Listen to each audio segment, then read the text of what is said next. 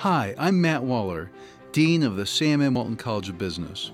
Welcome to Be Epic, the podcast where we explore excellence, professionalism, innovation, and collegiality, and what those values mean in business, education, and your life today. I have with me today Michelle Seeger, who is the director of the University of Michigan's Sport, Health, and Activity Research and Policy Center, also known as SHARP. She has 4 degrees from the University of Michigan, including her PhD. And she is a sustainable behavior change scientist. And she's the author of No Sweat, which is a book that I read. And it's the reason I contacted her, because I really liked the book and I read it months ago and I still remember it. And I actually changed some of my behavior as a result. So I'm going to share a little bit about that. But thank you so much, Michelle, for joining me today. Thanks for having me. I'm looking forward to our conversation. Well, I have thought for a long time, and I know I've mentioned this to you earlier, that some of the best leaders I know personally are also very fit. Even, the chancellor of our university is extremely fit, Chancellor Steinmetz, but many of the local CEOs in Northwest Arkansas, like the CEO of Walmart and many other people that I know that are great leaders, are also very physically fit. And I try to exercise myself, but the values of our college are excellence, professionalism, innovation, and collegiality. I think a value I hold, or a belief I hold, is that if you really want to be excellent, you probably need to be physically fit. It doesn't mean you need to be able to do a triathlon, but you need to be fit to some degree. Now, there are certainly exceptions to that, and I know people that are exceptions. And at various points in my life, I've probably been an exception both directions. But so I read your book, and one change that I made is I started riding my bike to work and back every day, not for exercise, but for enjoyment. We've got these beautiful paved trails in Northwest Arkansas, truly beautiful. And, riding home after a stressful day through the woods, it's just so rejuvenating to me. I absolutely love it. And sometimes I have meetings in Bentonville, 25, 30 miles from here. I ride up in the morning, have my meetings there and all day, and then ride back. I don't think I could do it in one shot, but give me a break for about 10 hours that I could do it. But again, having that 2 hours of going up, it's just so fun to me. But that was one of the things that your book led me to do, and that is to go ahead and do what's enjoyable. I also enjoy lifting weights. I don't want to lift weights every day, but I do enjoy it. But your book, No Sweat, which I would recommend to anyone wanting to get fit, really is interesting. I'd like you to tell me a little bit about what made you decide to write that book, No Sweat. Oh, sure. Well, first of all, it's so thrilling to always hear how people, read the book and hear the messages and figure out ways in their own lives that they can apply the insights that are there. And, the notion that you chose to ride to work, and you're calling it, this fun thing that you're choosing to do, but don't forget, it's also transportation. So it like hits a couple of different goals in a really nice way. It integrates the need for transportation with this energy, mood boosting activity. And so in essence, you could think of, if you want to justify the time for being active, you can say, well, it might not take this long to drive, but I get to leverage this time to commute to my meeting or work and have it double count as physical activity. So that's just wonderful, right? You get to feel really good about leveraging that time. I wrote the book because I had been working with a system of sustainable behavior change focused on physical activity as well as self-care more generally for 20 years. And I'd been working with individuals. I'd been in graduate school multiple times, iterating between research and academics and working with people. I was seeing again and again how people would say the same things at the same places in the same way. And it became very clear to me that that it was a systematized methodology, and that if I wrote a book about it, then it could really help other people do what I do with individuals and the research that I conduct at the university. And so, but what made me get into this whole topic, I think is more interesting. And I was getting my first master's degree in kinesiology, and we were doing a randomized trial with cancer survivors, looking to see if regular physical activity would help the group that exercised reduce in depression and anxiety compared to the group that didn't exercise. And, that was the premise, the hypothesis that it would. And so we found that, but fortunately, part of our study design was to call the participants back into the lab and do focus groups, qualitative data. And what we found was that despite the surveys showing that people really did improve with exercise, and despite the people smiling and laughing when they were talking about exercise, that almost everyone stopped when the study had ended 10 to 12 weeks before. I don't remember the specific week. And I was astounded, So I asked these participants, why did you stop exercising? And they said, oh, Michelle, I work, I have a family, I have to take my kids here and there, and I have aging parents, and, I volunteer at this place.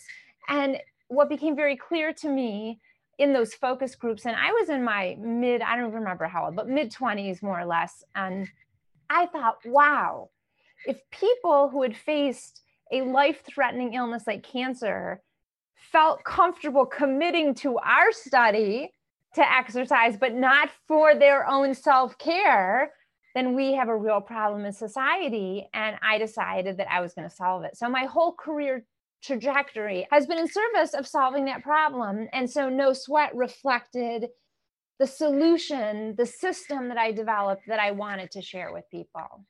One study, and I don't remember where this occurs in your book, that really stood out to me. There was one chapter in there where you talked about a study where you had people walking. One group was told they were walking for exercise, and one group was told they were walking for fun. Would you mind telling me a little bit about that? Sure. That's a study I talk about a lot when I'm discussing the impact of framing. And, as someone in education, I assume you know about all the research on how we frame things for students, or how we frame work-related tasks for professionals, how that dramatically influence the experience people have about doing those tasks. And so this study is about walking, and they did exactly what you said. They told one group the 1 mile walk, the same 1 mile walk was exercise. And then a randomized, other group of people were told it was fun. And what they found was that the people who were told the walk was exercise ended the 1 mile walk in a worse mood than the people who were told it was fun. And, the funny part about this is that the people who were told it was exercise also ate more M&Ms afterwards. It kind of shows that it's taxing. The terms you use and the way you think about exercise, it makes the exercise taxing. And of course, you're going to be in a worse mood. And of course, you're going to want to eat junk. So just to build on that just a little further, you told the people afterwards they could take as many M&Ms as they wanted, right? Now, that wasn't my study. I think they did say that. I think they said you can have as many as you want. And that gets to this notion of ego depletion. Yes. Where their self-control was depleted as a result of having to do the exercise, whereas it wasn't when they were doing it for fun. I thought that was quite interesting. It's fascinating. So, Michelle, I remember in your book, you had a number of things, like a lot of times people think, well, for exercise to count, you've got to really be working hard, to the point of being out of breath for a long time and sweating and that kind of thing. What's wrong with that logic? Well, I would refer to that as being passe. That's what we were taught in the 70s, a few decades ago. It was what we were taught: no pain, no gain. do it till it hurts. But the reality is that most people will not stick with a lifelong physical activity practice if what they do hurts, if it doesn't feel good. And the other thing that's true is that if you don't like it, then you won't, most people, once you get past the motivation bubble, once you New Year's Eve and you're committed, you're so committed, or you leave your doctor's office and you're so committed, that's the motivation bubble. But, 2 weeks out, between your dread of what you're doing because it's too hard and you don't like it, or just life, your motivation bubble bursts and there's no momentum at all. And so what we now know is that everything counts when it comes to physical movement. And where people get caught up is because when I said it was a passe belief, unfortunately, it's still a very dominant belief. And people still believe, despite having lots of public announcements over the last couple of decades, that it doesn't have to kill you. It doesn't have to be hard. People don't believe it. Even educated people don't believe walking counts as exercise. And we're starting to turn that ship around. And the research shows that it's absolutely true. Anything is always better than nothing. And in fact, this anything is better than nothing mantra is a great way for people who are not regularly active to get into activity, to not feel like they have to aim to this grandiose level of success. Instead, it's, wow, I want to do this activity in a way that I can sustain it for the rest of my life. That means I'm going to start small. Well, I read something somewhere, I can't remember now, about if you're running marathons, there's nothing wrong with it, but Right. you're not going to probably be doing it when you're 70. Some people will, but very few. Most people are going to have lots of problems if they run marathons until they're 70. And it's okay, because some people really love that. It's really okay to exercise in that way. But research shows, in general, when you push yourself really hard or past the ventilatory threshold, which is when you're like that, it doesn't feel good. And if it doesn't feel good, you're not going to keep it up. So you kind of have to assess on an individual level, am I someone who hates that feeling, or do I love it and I crave it? And that's how you have to decide what part it's going to play in your life. Or it could be like a pie chart. Like on some days I'm going to do it this way, and on other days I'm going to take this quarter of the pie and do it that way. That's a great point. I know when I first started riding my bike to work and back every day, when I would hit certain hills, I would remember it, right? I'd remember it the whole day. Now, sometimes I ride to work and I'm like, it's like when I drive to work, I don't remember sometimes what I did, it becomes second nature. It's like, I don't remember the hills. Right. That's great. Michelle, you talk about using learning goals to get intrinsic motivation, persistence, and resilience as a strategy. What do you mean by that?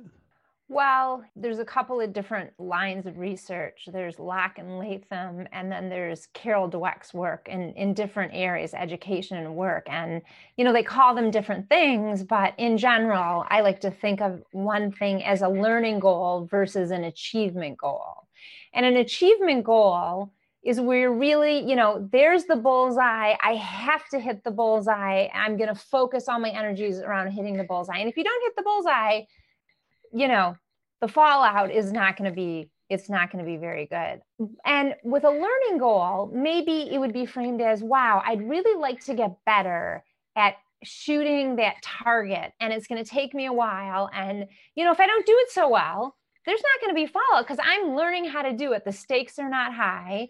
Now, in some situations, having achievement goals has been shown to maybe be better than learning goals in some situations. However, the research does show that when you have a complex situation like learning how to integrate and sustain physical activity in your life, that's a very complex endeavor. That having a learning goal is more adaptive. Think about anything where you want to have a lifelong relationship with, whether it's skiing, or Being married, if you expect your spouse, your relationship to be, 100% happy all the time, you're going to get pretty disappointed after 10 years because, like most things, long-term relationships of any kind, including our professions, our relations with our kids, our spouses, our exercise, they ebb and flow. So if we have a learning mindset that enables us to kind of bend with the wind, and it creates a type of a psychological resilience. And COVID is a great example of that when it comes to exercise. With COVID, gyms closed and people could not go to the gym, and the people who love to go to the gym. And so, oh no, what am I to do? It's my happiness, it's my joy, or I'm compulsive and that's what I have to do. A lot of people got pretty depressed because they couldn't do what they wanted to do. But the people who could be a little flexible and say, okay, I can't go, do my workout in person that I love in the class of people that I enjoy being with, but I could do this. I could do this instead. And so the notion of being flexible is just a key part of sticking with a lifelong practice of physical activity. Yeah, that's a good point. Michelle, in your book, you talk about people not giving themselves permission to make time for exercise. It seems like exercise is one of the first things to get hit. It reminds me a little bit of marketing in a company. When things start going bad in the economy, it's easy to cut marketing to some degree. It's the worst thing to do, but it tends to happen. And similarly, when your life gets busy or new things come in, or maybe problems occur, I know if I feel overwhelmed by some decisions I'm having to make, it's harder for me to go exercise. But would you talk about that a little bit? Sure. That's kind of the hidden problem.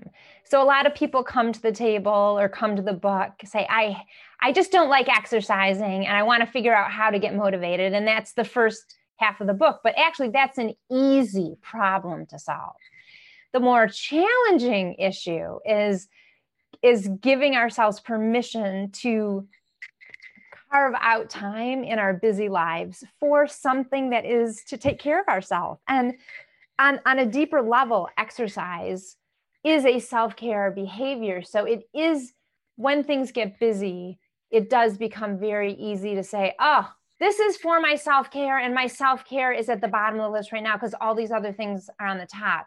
Part of the conversation about creating a sustainable physical activity or any other self-care behavior like a healthy diet or meditating or getting enough sleep, you have to acknowledge whether or not you feel that your own self-care is an essential thing or an optional thing. And really, this gets back to your initial introductory comment about CEOs. And I would assume that part of the reason many CEOs do regularly exercise is because they understand that act is actually fueling their mind, body, and spirit to be the best leaders they can be, to have the most energy, insight, innovation. And so that's the way we should be thinking about self-care, whether it's sleep or physical activity. And so, I think our society is in a shift with this too. Arianna Huffington's Thrive Global, there are really large and wide and important initiatives that are trying to get people to think in a different way about the very high value of taking time for self-care, both for your own daily quality of life, which of course is what is going to fuel or not fuel the things you care about, whether it's your children or your job or, whatever. Wow, that's a good point. So, but it's nice to learn those kind of things, but you realize, everyone's got to sleep. Everyone's got to exercise. Everyone has to eat. I became vegan a year and 2 months ago because of health reasons. And it really worked, which my physician questioned whether or not it would work for this issue. And I don't know why it was so easy for me to switch to that, but but I also take pleasure in doing things the right way. Mhm. So I know I've got to sleep. I know I've got to eat well. These kind of things, I actually find pleasure in just doing things like that. But anyway, well, Michelle, thank you so much for taking time to visit with me, and thank you for writing your book, No Sweat. That was really fun to read, and like I say, I remember it after reading it. Some books I don't remember, but you did a nice job on that. So I look. Thank you. Did you say you're writing another book? Yes, I just in the beginning process. Yes, Well, yes. good. Well, I look forward to reading it. Please let me know when you I will, finish. and thank you for having me and your interest in talking about these ideas. Thanks a lot. Thanks for listening to today's episode of the Be Epic podcast from the Walton College. You can find us on Google, SoundCloud, iTunes, or look for us wherever you find your podcasts. Be sure to subscribe and rate us. You can find current and past episodes by searching Be Epic Podcast, one word, that's BEEPIC podcast, and now Be Epic.